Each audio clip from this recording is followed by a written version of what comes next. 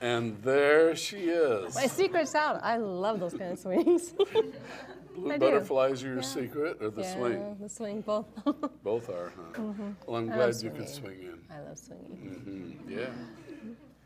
I noticed as you were swinging that way, the pitch went up, and that way, the pitch went down. It's Yeah. really good, yeah. Well, it's good to have you here today. Glad you could make it. Thank you. Thank you for having me.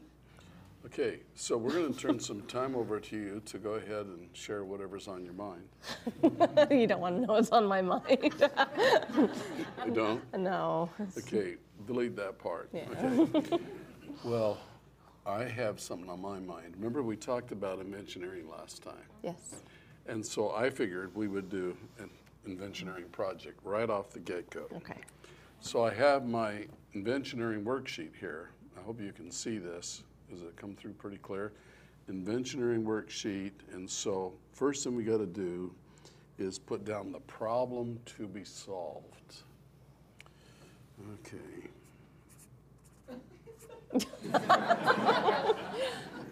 I am a problem. I know that. Can you solve me? Yeah. I was excited. Start over. I was very excited. Delete that part too. Okay, remember what we really wanted to do was we want to not have any more of this crazy pandemic stuff.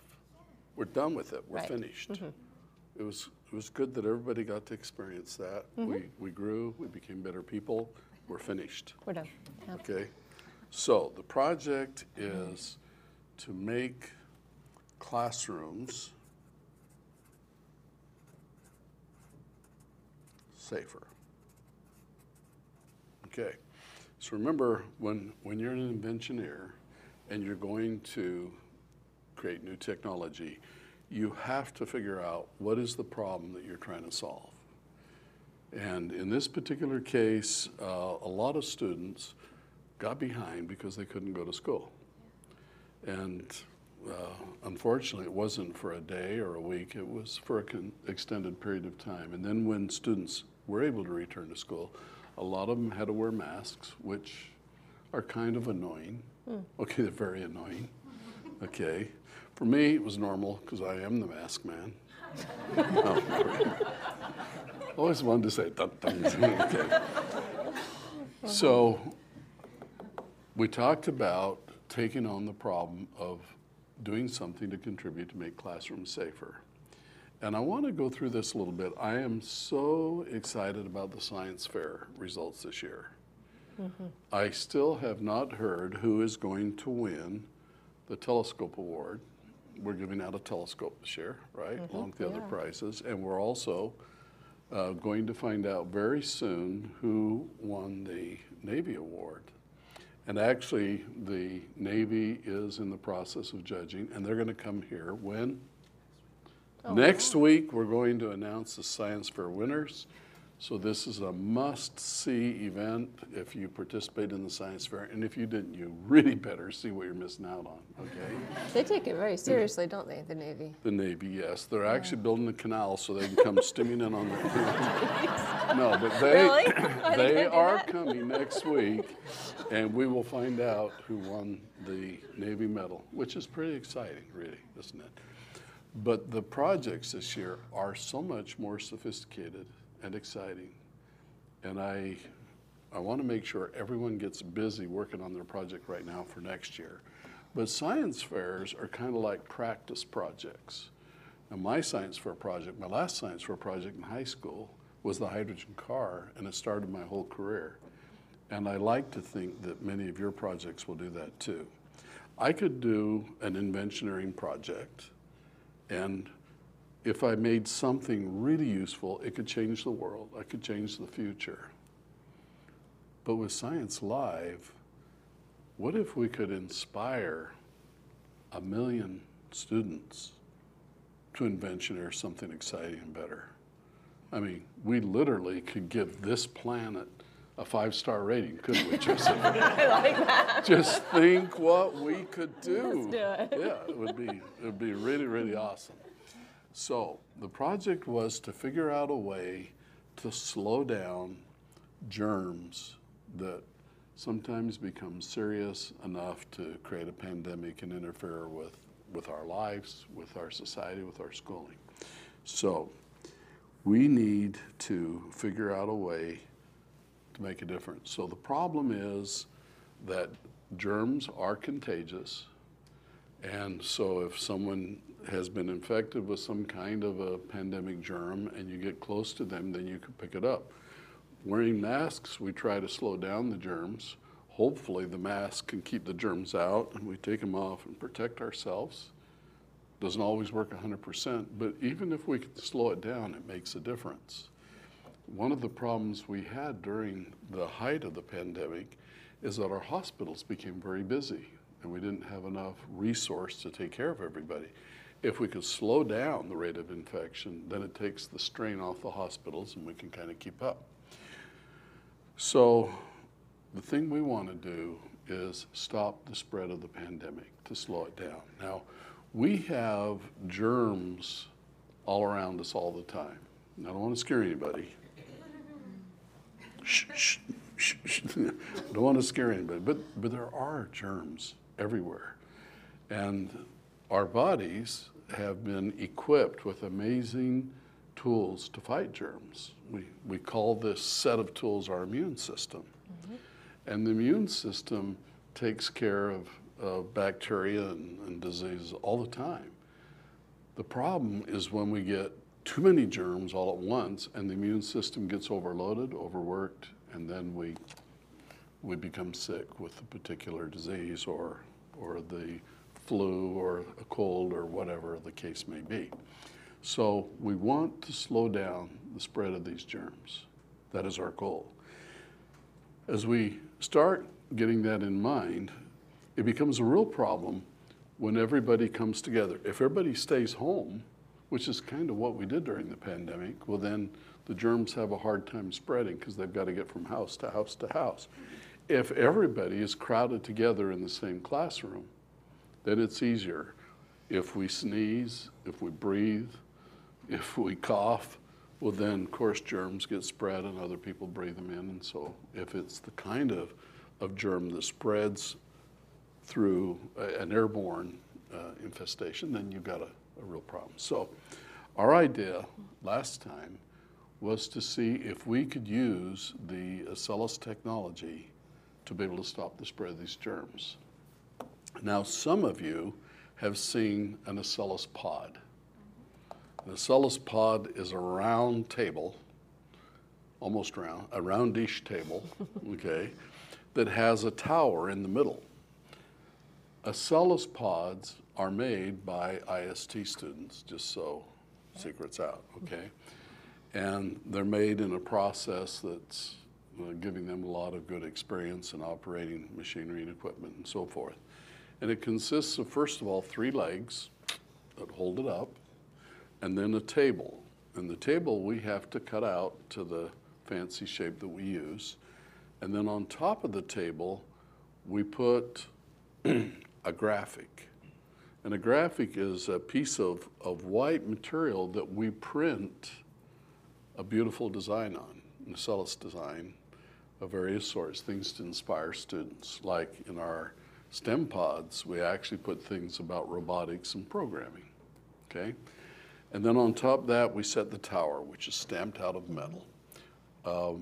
I'd like to take you for a little trip down to one of the classrooms that has the Acellus pods in it so you can see them. It's better than talking about it, isn't it? It is. Would you like to come? I would like to come. Well, unfortunately, I can't actually beam both of us there, but Really? I can beam me there.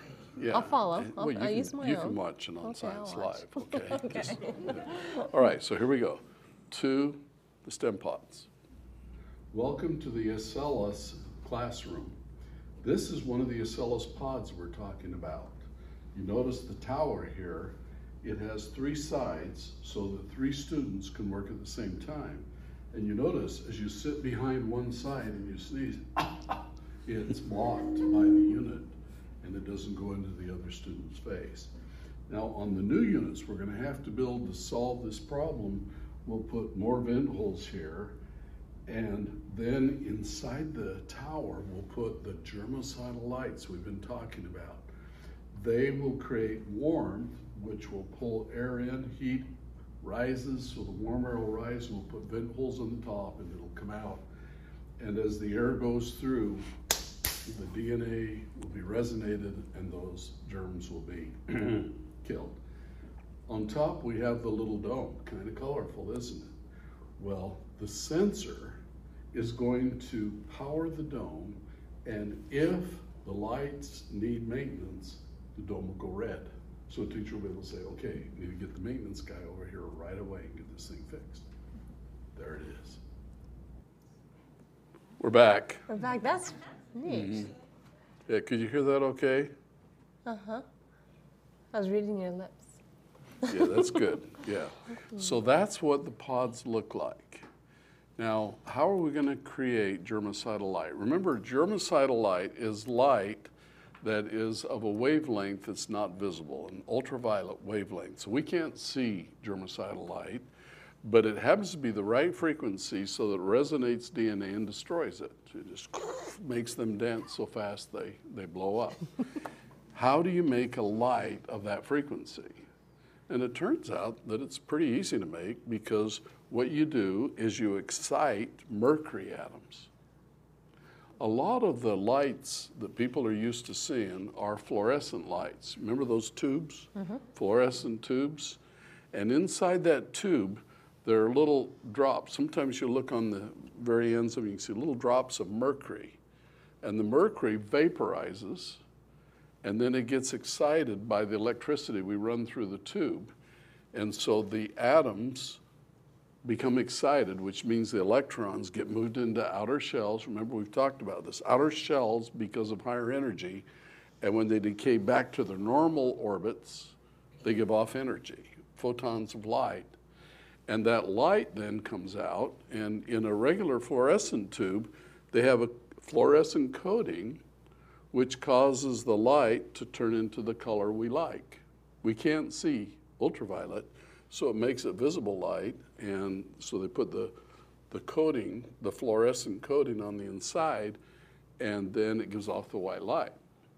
Well, I'd like to show you a germicidal bulb. Here's a picture of it. Can you see this? Mm-hmm.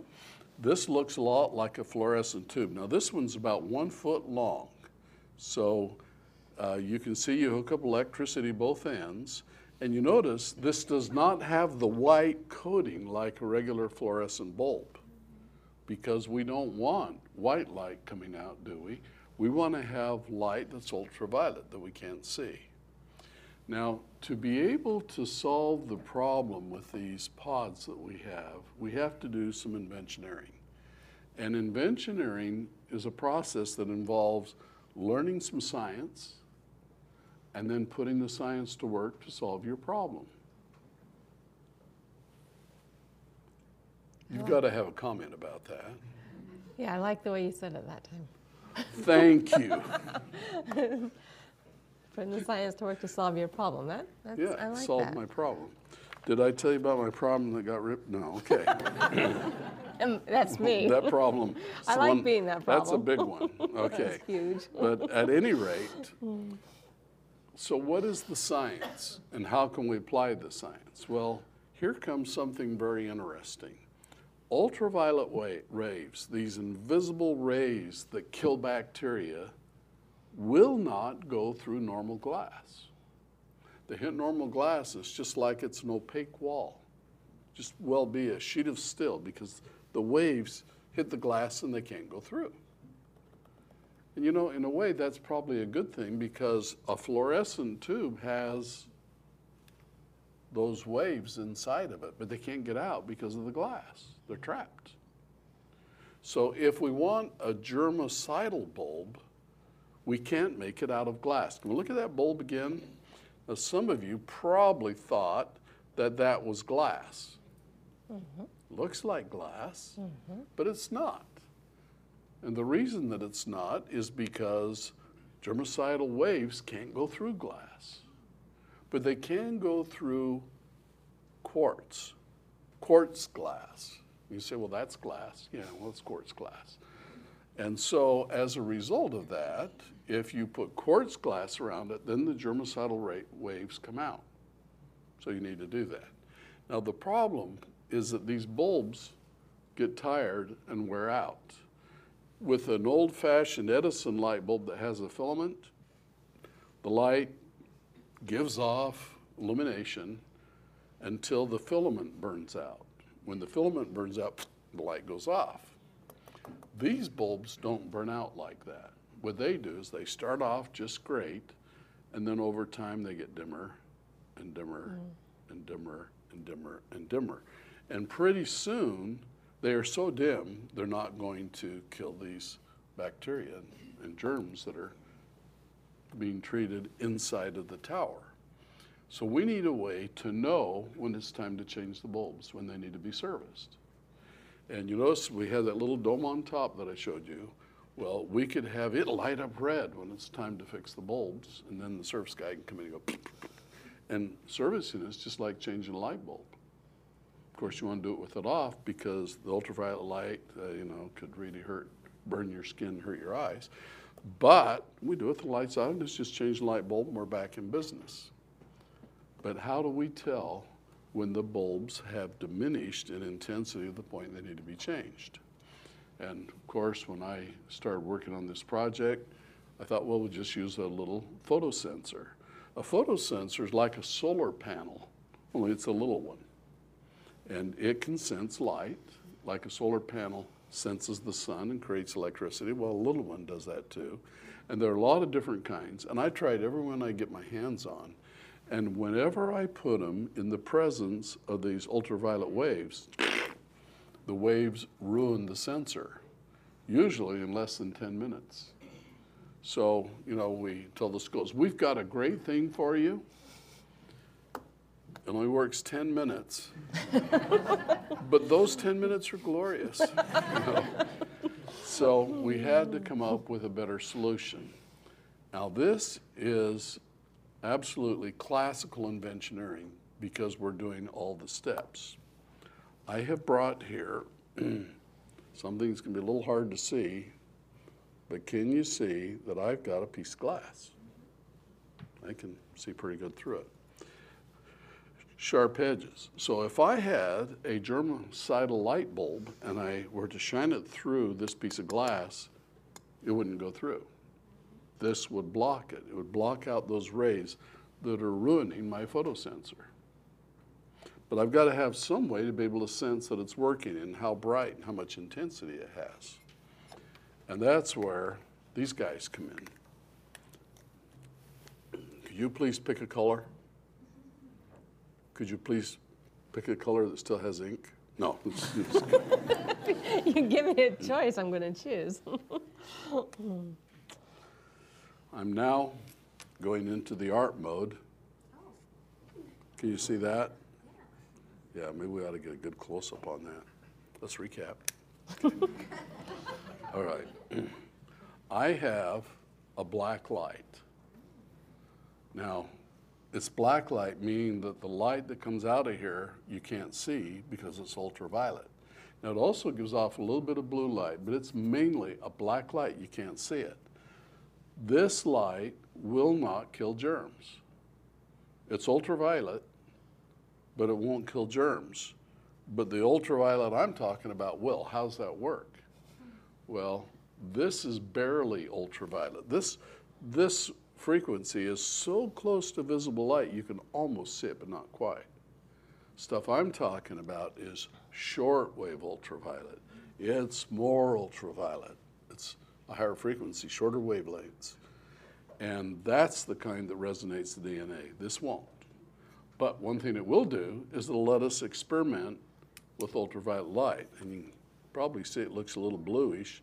That's actually, the blue that you can see is actually the light that's coming off that's not ultraviolet because these LEDs aren't perfect, but most of the light is ultraviolet. Now, back to the hand experiment. Okay, so we got the hand there. What would happen if I apply ultraviolet light to this? Holy cow. Makes the party fun, look at that. So you've all seen black lights, And as you know, if you have special paint, you can shine it on the black lights. Did you get to see it? Mm-hmm. Let's show it to Paige. It's pretty good. I like the color I chose. Well, I want you to know which hand I chose to put it on, because I was going to put it on your hand. And then I thought, that would not be respectful, would it? You can put it on my hand. Really? Yeah. Well, I didn't. I put it on mine. But notice that when the ultraviolet light hits it, it really irradiates. And why does it do that? Because these pens are made of the kind of paint that when ultraviolet light hits them, it pumps the electrons up to an outer orbital, and when they fall back down, they give off a distinctive color. Okay? And the light coming off of this little patch, I'm shining ultraviolet on it, but I'm getting orange back. And if I were to have found someone that would have chose green, then I would get green back. And that is because, let's turn that towards the camera. How's that? Okay, the camera can't keep up. I'm way too fast. Okay. You see it? Mm-hmm. Makes Okay. it excited.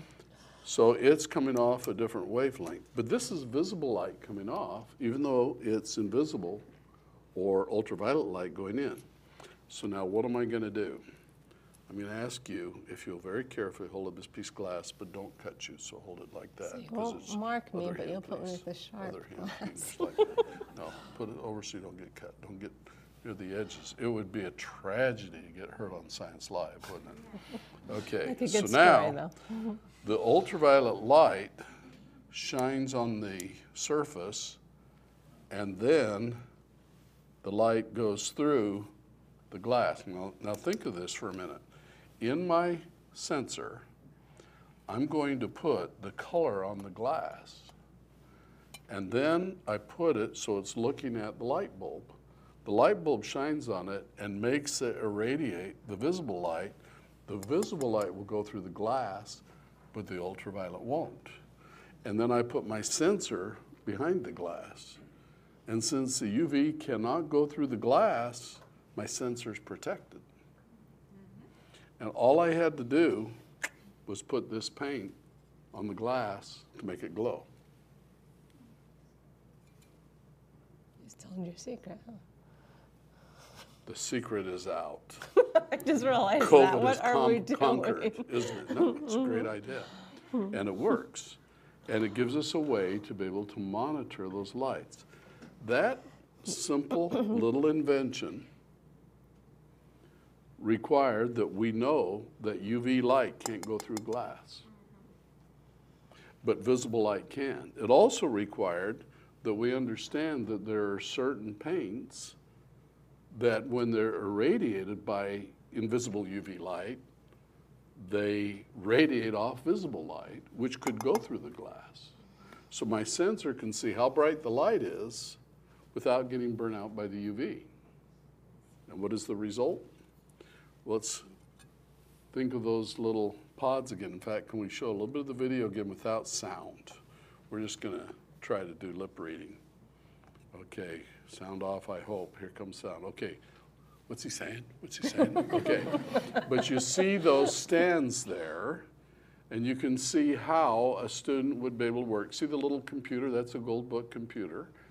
And by the way, the Goldbooks are really excellent for doing Acellus, and you can sneeze on the stand, and the germs get sucked up into that tower, and as they go up past the UV light source, the UV light kills the germs, and the air coming out the top is nice and clean and disinfected.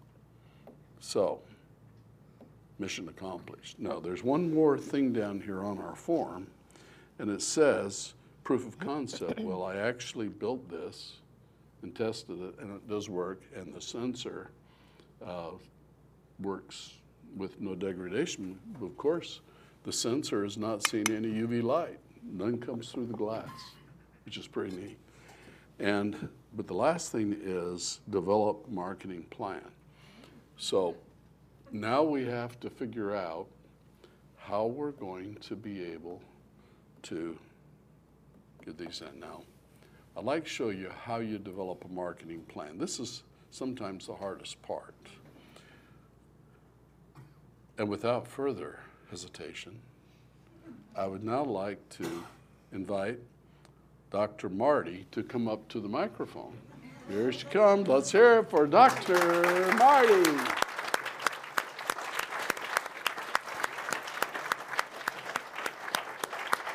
And there she is. Now, this is completely unrehearsed, right? Oh, yes, completely. So you didn't know you were going to do this? Not till Did you even get a hint? No, Why are you turning white? I don't know. I don't know. Okay, I don't know how many of you guys know Dr. Marty, but she's pretty amazing. And she is one of the wonderful students that came to school at IST, and she decided she wanted to major in marketing, That's right? And when you came here, you were pretty technical. I was not technical at all. Oh, okay. No, But you wanted to get into technical marketing. that's correct. Is that right? That's right. And what is technical marketing? It's where you take a technology like the one you just described, and then you develop it into a marketing plan that's viable in the real world. Okay, so we've now just described a new technology to you. How are you going to market it? Well, first we have to identify the market this is going to go to, and I think it'd be a great solution for public schools. They really need something like this, and then you have to figure out, okay, so who at the public school is going to have the buying power and the right knowledge to bring this in. And so you identify. You probably want to talk to the superintendent. So we identify who we're going to go after. And as the inventioneer, I probably want to know who knows the superintendents of all the districts, and who would that be? Right, that would be, well, I know some. That would be you. Yeah. How fortuitous. So what exactly do you do? So I work with a lot of the schools that use Acellus, and I get to help them really determine if it's going to be a program that's going to be suitable for their district, and then I help them get it. You're so modest. Have you been training under Paget? She's... Okay, We so helped. Dr. Paget Monet and Dr. Marty Acey are two graduates from IST. That's right. And Dr. Acey has been through the marketing program, graduated, and then became the head of the marketing program. So all the schools that have Acellus have it because of you and your team, your wonderful team, right? That's right. So it's interesting that with this idea now, we need to find out whether or not this is something that would be beneficial to schools and whether or not it's something that they would get. That's correct. And so a week ago, I talked to Dr. Marty about test marketing this idea with her schools and talking to them and see if they would be interested in something like this.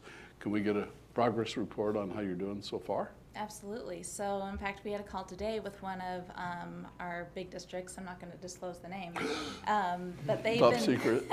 they've been using Acellus for years, and they've really seen it make a great impact. And when this idea was floated to them, they hadn't really even thought that this, they'd never heard of this idea, but instantly came to mind the schools they'd want to put it in and the students they'd want to use it with. And it sounds like there's a lot of applicability for this. It's a great idea. So it sounds like we have one positive response so Right. far. And I had one other person test market it for us, and I'm getting positive feedback. So that looks encouraging. A lot of good ideas die when you find out nobody will buy it, That's right. okay? Yeah, that's never good. It was like the guy that invented string bean necklaces. Just think, screen, it's healthy, but Walmart said no one would buy it. Okay, thank you very much. Thank you. Marketing is a really important part of inventioneering. If you have a great idea and nobody is interested in it, then you really have nothing. One of the graduates from our Institute of Science and Technology University was a student that came up with an idea of making a recipe book. And I said, a recipe book, you know, are you sure? And he said, yes. Tell me more. He says, well, this isn't going to be just any recipe book. This is going to be a recipe book that you'll be able to put in how many people that you're cooking for, and it'll tell you all the portions for that size. Oh, well, that's a good idea, but I'm not sure if that's enough to make it completely marketable. And he said, the other thing is, I'm going to put in 1,000,001 recipes. That would be a huge book. He says, no, I'm going to make an electronic one. And lo and behold, he did. He compiled recipes from everywhere. He searched all over the internet and found over 1,000,000 recipes, put them in an electronic recipe book, and he sold it at Walmart as an electronic disc, a CD, and he sold literally hundreds of thousands of them. So a good idea. And it's interesting, if he had put 10 recipes, it would have never sold. If he'd put 100, I don't think so. But people come by and they say, 1,000,001 recipes, and it's sold. A good idea. Mm-hmm. So that's inventioneering. That's what it's all about. And inventioneers are going to be a very important key to what happens to the world in the future. And from now on, it's been determined scientifically that people are only going to live in the future. I like that. You figured that out. I figured that out. Yeah, but it's a fact. It's a scientific fact. Therefore, we want to build the future that we want to live in. And the ideas that are going to come out of all of the students that have participated in Science Live are going to change this world. And I really, really, really think that's exciting. Science fairs are a wonderful way to practice your skill, to learn how to have this craft of inventioneering. And I'm going to encourage and talk about this throughout the year so that we really learn how to do it. Looking at the Science Fair projects has been a real eye-opener for me in two ways. First of all, I learned we have a lot of very creative talent. I think that someone put the most creative people in the world on the Acela system. At least we have very creative people. And the other one I learned is that some of the people could use a little bit of training on how to use their talents and their gifts. And that's what we've intended to do tonight. So think about it. Will this happen? Will we really have Acellus pods that will help people make classrooms safer? And we will. We're really determined. But there's another aspect to it too. And maybe the biggest problem that we have right now with our schools nationwide is that so many students are way behind in their studies. Teachers continue to try to teach from school to home, or from the teacher's home to the student's home. But even though the tremendous effort was made, students fell further and further and further behind. And so now we have all the grades back 1 or 2 years behind where they should be. And so the Acellus Learning Accelerator could really help those students catch back up, because we have observed that students on Acellus learn faster than they do in just a normal classroom. Acellus is a learning accelerator. And so by combining the learning accelerator, making it available to more schools, we have 6,700 schools using it today, and would like to quadruple that number, which means we're going to start reaching a large percent of the population with this program. So we're going to give them something that'll help fight the germs, and something that will help students automatically social distance, while at the same time, we're going to give them a technology that will help students catch up. So there you go. Inventioneering at work. It's awesome. Now what do you want to say? I think it's wonderful. One of the students wants to know how much it's going to cost to make one of those. Got that all figured out. How much will it cost? Well, we're going to have to buy the little legs. And it's interesting, the little legs that we've been putting on the pods cost us $33 a piece. And where there's 3 of them, so we spend $100 on a pod for those legs. And I really worry about the schools being able to afford these. So we looked around and we found another supplier that said if we'd buy enough of them, he could make them for $16. And they're made out of stainless steel. And then we talked to another supplier and said, what if you make them out of mild steel and we powder paint them? And we got them down to $6. So now for 3, it'd be $18 instead of $100. And so cost is a big factor, and manufacturability. How are we going to be able to make enough? We have the punch machine, which we talked about, and I still intend to take us on a tour of the punch machine because it's so fun to watch. But we are now arm wrestling, negotiating with the people that make the laser cutter. Because if we can use the laser cutter to cut out the holes for that tower, we can greatly reduce the cost, the labor of manufacturing these. And then we're taking a long shot. I don't know if this part's going to happen or not. After we get the metal cut out, then we have to bend it into the shape.